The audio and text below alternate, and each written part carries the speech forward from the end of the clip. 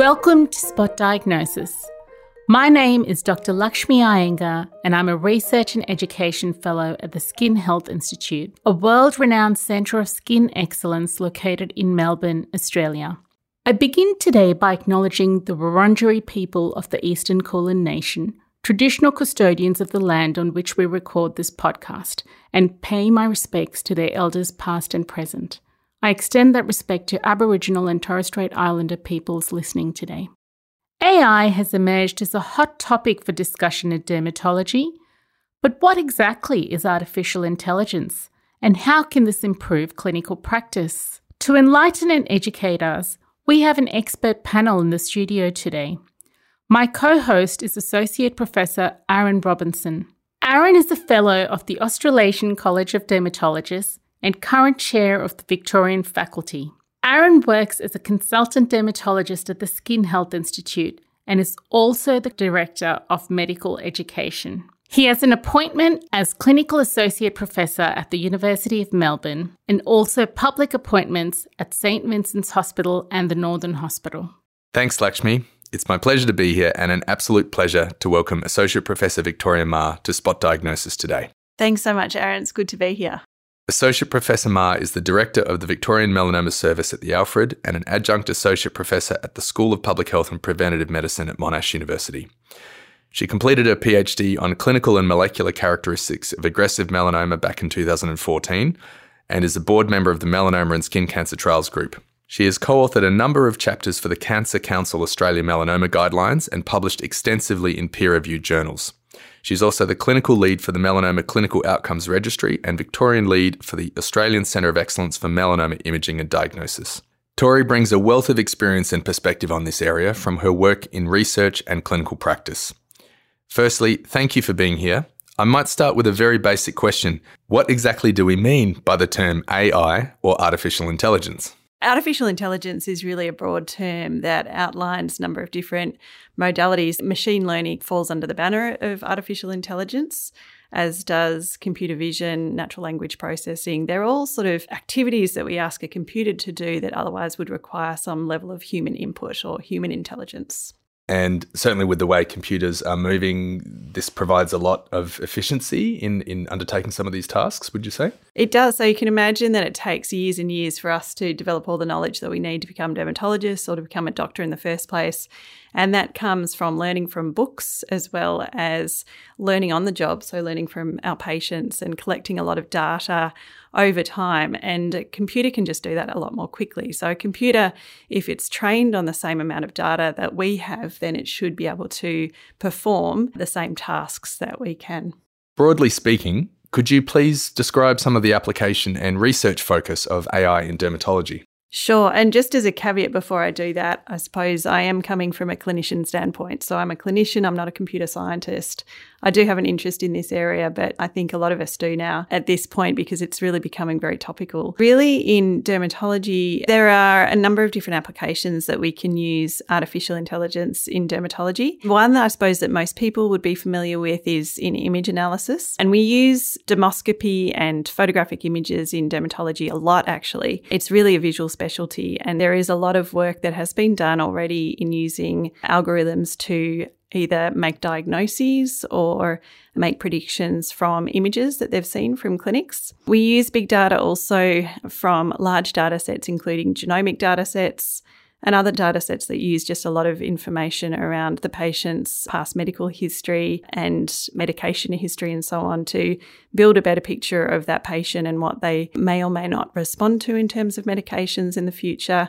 So predictive algorithms, also prognostic algorithms, which sorts of features within a tumour and so on might help us to be able to predict how well people might do from treatment or whether or not they will develop metastatic disease, for example. There are other applications, particularly in the research field, that can help us, I suppose, manage those really manual tasks, being able to extract large amounts of data from different unstructured data sets as well. And so natural language processing is a field of artificial intelligence that will help us extract the data that we need to progress in various different research fields. Great. Thanks, Tori. What are some of the advantages that you see of AI and some of these developments for dermatology? Yes, you can imagine that some of these manual tasks that we often do for a research project, sifting through medical records to extract pertinent details from records, if that could be done more rapidly using algorithms, we'll be able to advance the field in many different areas of dermatology more quickly. I really think that being able to capture data accurately is the first step in any research project and any endeavour to improve outcomes for patients. Yeah, so I suppose in our day-to-day clinical work, there is a bit of an art to dermatology, and we often might see a patient and it's quite good working, particularly in a busy practice or a public hospital where you have your colleagues around you and it's nice to ask for a second opinion. With artificial intelligence and computer-assisted diagnostics, we'll be more easily able to ask for a second opinion just with the use of photography and algorithms that might help us with diagnosis. When we are seeing a patient, we're often looking for specific patterns on the skin or specific features that will inform a diagnosis. And computer-assisted diagnosis can really assist, particularly when we're learning, I think, to be able to recognise those features more accurately. But also there's this concept called a computer-generated biomarker. There may be things or features within images that the computer can see that we are not ourselves really that aware of that may be able to actually assist us either form a diagnosis or even consider what it might mean in terms of a prognosis for that particular patient, whether they might respond really well to a particular treatment. So we might take, for example, psoriasis, and their pattern of psoriasis or even their body shape might help us predict if they might benefit or not from a particular treatment. And so having a whole lot of images of patients with different sorts of psoriasis, different patterns of disease, together with information about treatments that they've had in the past and responses that they've had to treatments might really improve and actually transform the way that we target patients to specific treatments so that we improve their overall outcomes. That's an interesting point because I think we often think about biomarkers as just being serological or even potentially a genetic association, but there's a whole lot of different categories that we may not have even considered because we don't necessarily see them, so to speak, when we're doing our clinical practice. That's right. Yeah. So there may be things that we can determine from a whole lot of information from the images themselves and the clinical appearance, but also putting all of the features together, the pathology, the genetics, metadata, pieces of metadata that really only a computer can piece together. This multimodal model is what we call it, when a computer takes lots of different information from different sources, be it image-based or be it genetic or metadata, and puts that all together for us in a way really our human brains can't. So we've talked about the potential advantages of diagnostic accuracy and efficiency and the scope of that. Could you please discuss what you see as some of the disadvantages of AI in dermatology? Yeah, so I think that there is actually still a lot of work to be done before we actually implement AI into our clinical practice. And I think one of the main things that we really need to be aware of is how models are trained and what their use case is, what their limitations are. And I think coming through from medical school, we need to be trained appropriately in this area actually so that we can use any devices that might contain AI safely in the future. One of the things that we've really been pushing for is accurate labeling of any devices that come onto the market, be it whether they're directed to doctors for use or whether they're direct to consumer applications. And what I mean by labeling is that a product has very specific information, much like a medicine would have information on its performance, its safety profile, how accurate the model might be in diagnosing and what its testing and training database was, whether it has any limitations, whether they use synthetic data to create the algorithm. I think these are all really important things that we need to understand so that we can use models accurately. So essentially analogous to how the TGA licenses medications for certain use. That's right. There is regulatory oversight, obviously, of any medical device, and AI-assisted devices are the same. And there needs to be real thought put into how that regulation is applied and which devices are approved for use in the market. I think one of the challenges that we have are a lot of these algorithms are being developed internationally. And we need to make sure that they are appropriate for the Australian context, because just people with skin cancer, for example, our population is very different to that, say, in Europe or even America. So we need to really make sure that they're safe and appropriate for use in Australia in our context. I read about the concept as well of enfeeblement as a disadvantage of AI, which I guess applies to really any new technology being introduced. I'm wondering if you could please comment on that as well. Enfeeblement. So do you mean the effect that it might have on our ability to make our own decisions? Yeah, so I guess it's often used in this context as the idea that as a new technology comes about, it may compromise our ability to become excellent and really skilled at what's considered standard practice. Yeah. And particularly if we don't understand the limitations of that technology. That's right. And we may de-skill actually in things that we were previously very good at, which I think is an issue, and I think we need to be mindful of it. There is a really interesting paper that was published a year or two looking at this issue and how even experts could be fooled by AI that was deliberately made to be faulty. And so I think that it's really important that we're clued onto this and that we use it wisely and as an adjunct to our own clinical decisions. But we really need to be clear that we are still very much responsible for making clinical decisions, much, I suppose, as we are for interpreting a pathology report. So we get a pathology report back, and if it doesn't fit with what we're seeing clinically, then we have to query that and always contact our friendly pathologist to discuss the case. And I think the same is with AI. We're using it, we're working with it, and we're not just accepting blindly what it's telling us. And I think this is a process that we see with any new technology. I mean, I was saying before, I never learned how to use a slide ruler despite the best of my grandpa's intentions.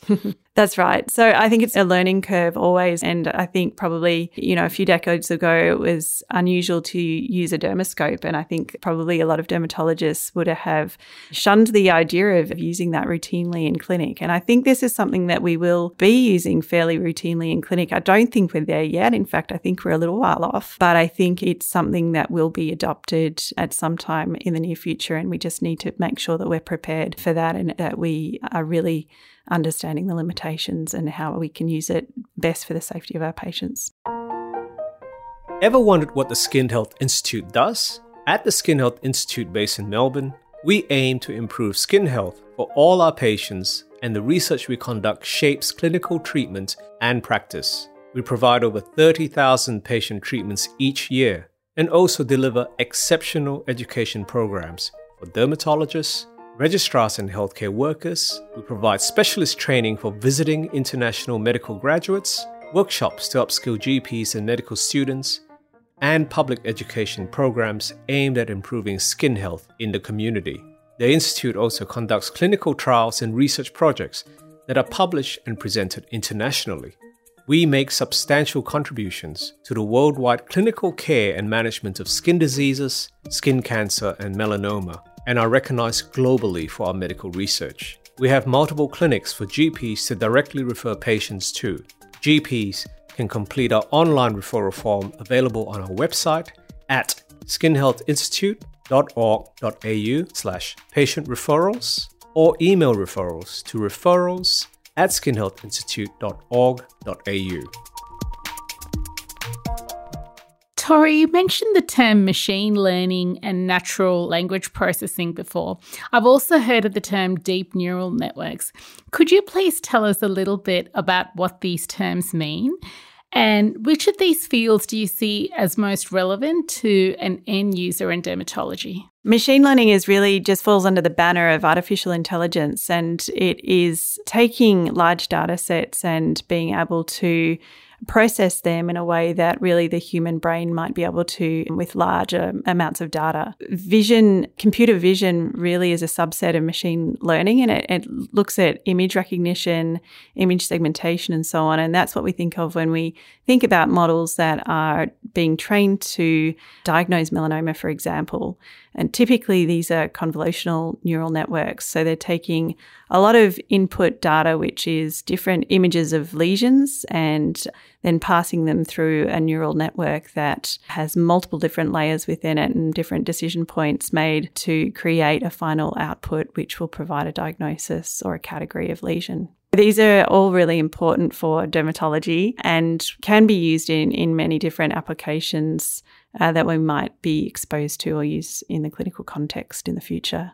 So are these advantages mainly in the diagnosis and classification of skin cancer, such as melanoma, or are there other advantages? Artificial intelligence and machine learning are being used in applications far beyond skin cancer and melanoma diagnosis. And in fact, radiology and ophthalmology are actually far more advanced than we are in dermatology, which is interesting. And even pathology actually, and using whole slide images for machine learning purposes has been around for a while. It's not a new concept, and we are beginning to apply this knowledge to look at other skin diseases as well. I think in the future, the applications in dermatology will help us really improve some of the efficiency of the manual tasks that we do in clinic. For example, calculating someone's PASI score or their EASI score and documenting those types of calculations really rapidly for us in the future. And this will really help, I think, make sure that those measures are also a little bit more objective. A lot of the things that we do in dermatology can be quite subjective. So if we are using algorithms such as this, we can hopefully have studies that are much more comparable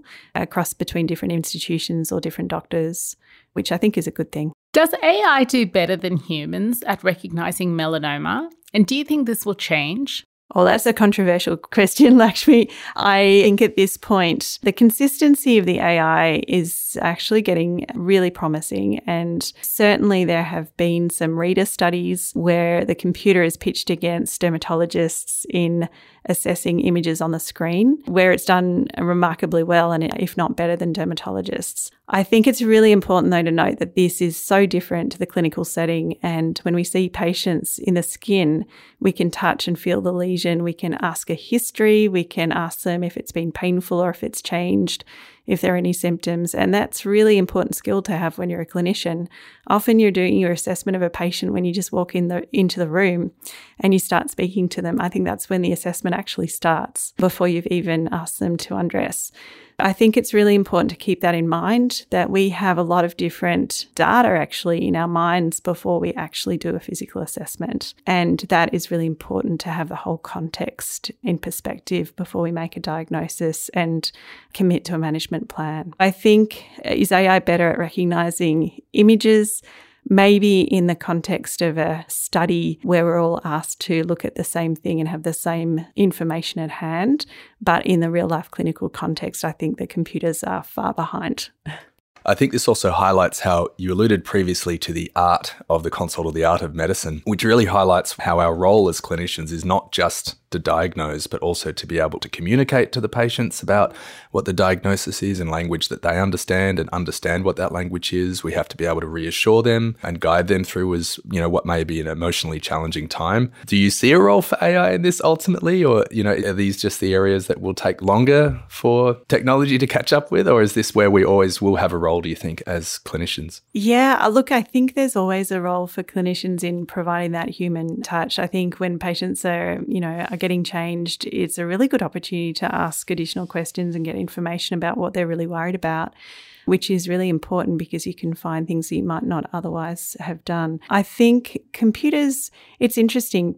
Patients have really a lot of trust in computers, which really depends, I suppose, on their previous experience with doctors as well. But I think that's not to be taken lightly, because that can potentially affect the interaction within the consult if you're using AI. I think you need to be mindful of how a result might be interpreted by a patient that's provided by AI. I think that we need to be really mindful about using it in an appropriate way that doesn't impact that human consultation. And so I think we have actually a lot to learn about how best to integrate it into the usual workflow and what's going to work best, not to interrupt the communication, but also the rapport that we have with patients, and be able to use that to our advantage to improve that rapport rather than to detract from it, which is also a potential risk, I think. Speaking of integration into workflow, are there other non-diagnostic areas that you've seen or that you see AI might have significant impact in the way we practice medicine? Yeah, absolutely. So I think there is a real role for AI in triaging workflows, so triaging which patients need to be seen more urgently, either from the doctor's referral or from an image that might have been sent in with that referral. I think that improving the way that we take notes and actually store our data in our medical records so that we can extract meaningful data for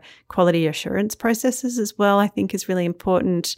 Team audits, unit audits, it will be really useful to be able to, I think, extract the data that's required for those types of quality assurance processes will be a really good way to use this sort of technology in the future. I think one of the things we've seen over the last year or two that AI has really become part of popular consciousness is, this constant stream of very surprising left field applications that have been quite fascinating just from a consumer perspective. I'm wondering if you've seen any in particular that you've been quite surprised about in medicine and in dermatology, and if you could discuss those, please. Yeah, well, look, I think everyone was really taken by surprise by ChatGPT and just how rapidly that took off and the uptake of it, actually. So many people have at least tried it. I think probably most of the people in the room here today have at least had a dabble with it. And I think a lot of our patients will have as well.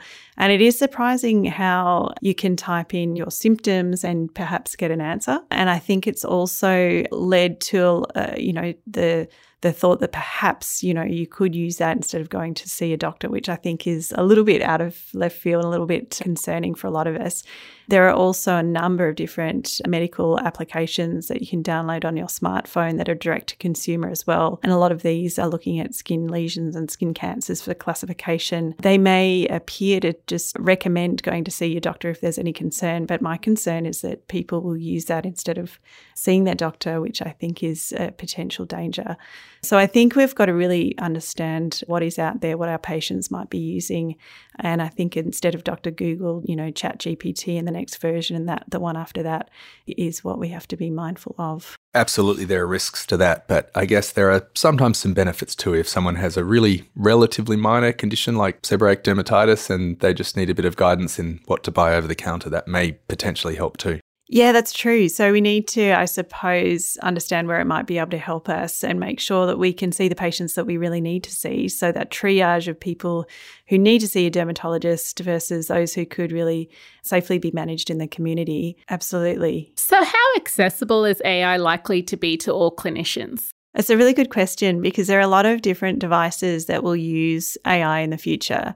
So if we just think about skin imaging devices, there are quite a number of these on the market that are marketed to dermatologists and GPs to use in their practice, and they can be many thousands of dollars and so out of reach for the average clinic often. And there are also more compact devices that you might be able to either have on your smartphone or on a smaller tablet that might be more affordable as well. I think the real consideration for each of these options actually is, yes, the cost to the practice, but also how you're going to store data and store it securely so that there are no risks to privacy breach and so on. But some of the image devices actually take up huge amounts of data for storage. So I think the cost of that is really important to consider. Making note that also imaging is not covered by Medicare. So patients will often bear the cost of imaging if that is provided at clinics currently at least. And there is some work to provide evidence to government about the benefits or potential benefits of using imaging in routine care so that perhaps some of that cost might be covered. But at this point, the costs can get quite high and there needs to be consideration about how that will be covered. The concept of algorithmic bias has also been discussed as a potential drawback of AI.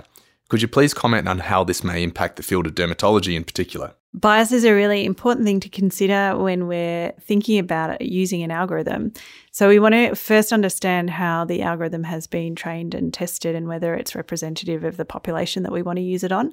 So if we are looking at using an algorithm on darker skin types, for example, but it hasn't been trained on darker skin types, then it's going to give us inconclusive results or just not be generalizable to that new population. I think it's really important also when we're thinking about melanoma, for example, melanomas can often be dark and we have our own innate biases towards being able to diagnose darker melanomas. But there are about up to 20% of melanomas can be lightly pigmented or lack pigment altogether. And we already have a bias to often undercall those. So we can fall into the trap of false reassurance. And algorithms, if they're not trained on a lot of those more difficult and subtle lesions, will miss them also. So that kind of compounds that bias that's already innate within us. So I think that's a potential concern. There's also biases regarding different sites that might be imaged more readily. Most of the trunk and limbs can be imaged quite well, but the nails, for example, and acral surfaces or hair-bearing surfaces can be really quite difficult to image, as well as, more sensitive areas around the face might not be captured in data sets because of privacy concerns. For example, images that have tattoos within them might have not been included in data sets because of similar privacy concerns. That's an issue also. It's also really important to consider whether the use of, artificial or synthetic images might provide its own bias to us. And even the image capture device that was used, was the algorithm trained using an iPhone or a Samsung, for example, might be very different quality to high resolution image capture devices used in clinic. So we need to really be aware of those types of issues that might create a bias in our data set and might make the algorithm not generalizable to the population that we're going to use it for. So just a final question for you both. Will dermatologists be replaced by AI in the future?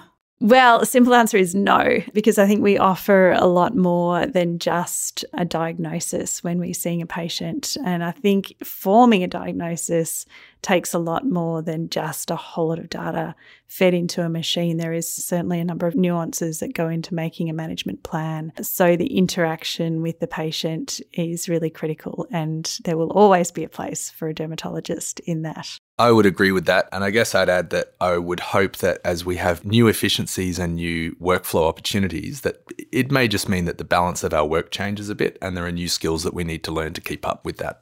Yeah, I hope for the future that our time will be better used in seeing the patients that really require our attention, and perhaps reassuring, and not necessarily seeing patients that could be really well managed either themselves or in the community setting. Thank you for that discussion. I'm sure our listeners will agree that this has been a very informative session.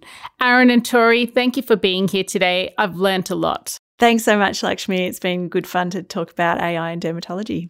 Thanks. It was a pleasure. That concludes today's episode. We would like to thank the education team at the Skin Health Institute and Balloon Tree Productions. We hope you have enjoyed this deep dive into AI. Remember, these podcasts are not meant to replace medical advice. If you have a skin condition that requires attention, we strongly encourage you to see your medical practitioner. For listeners who want more information on this subject, a transcript of this episode and links to other resources can be found on our website, spotdiagnosis.org.au. That's spotdiagnosis.org.au. Please share Spot Diagnosis with your friends and colleagues. Rate and review us. Let us know what you think. We would really appreciate your feedback and any suggestions. Also, please note that Spot Diagnosis is eligible for RACGP and ACRM CPD.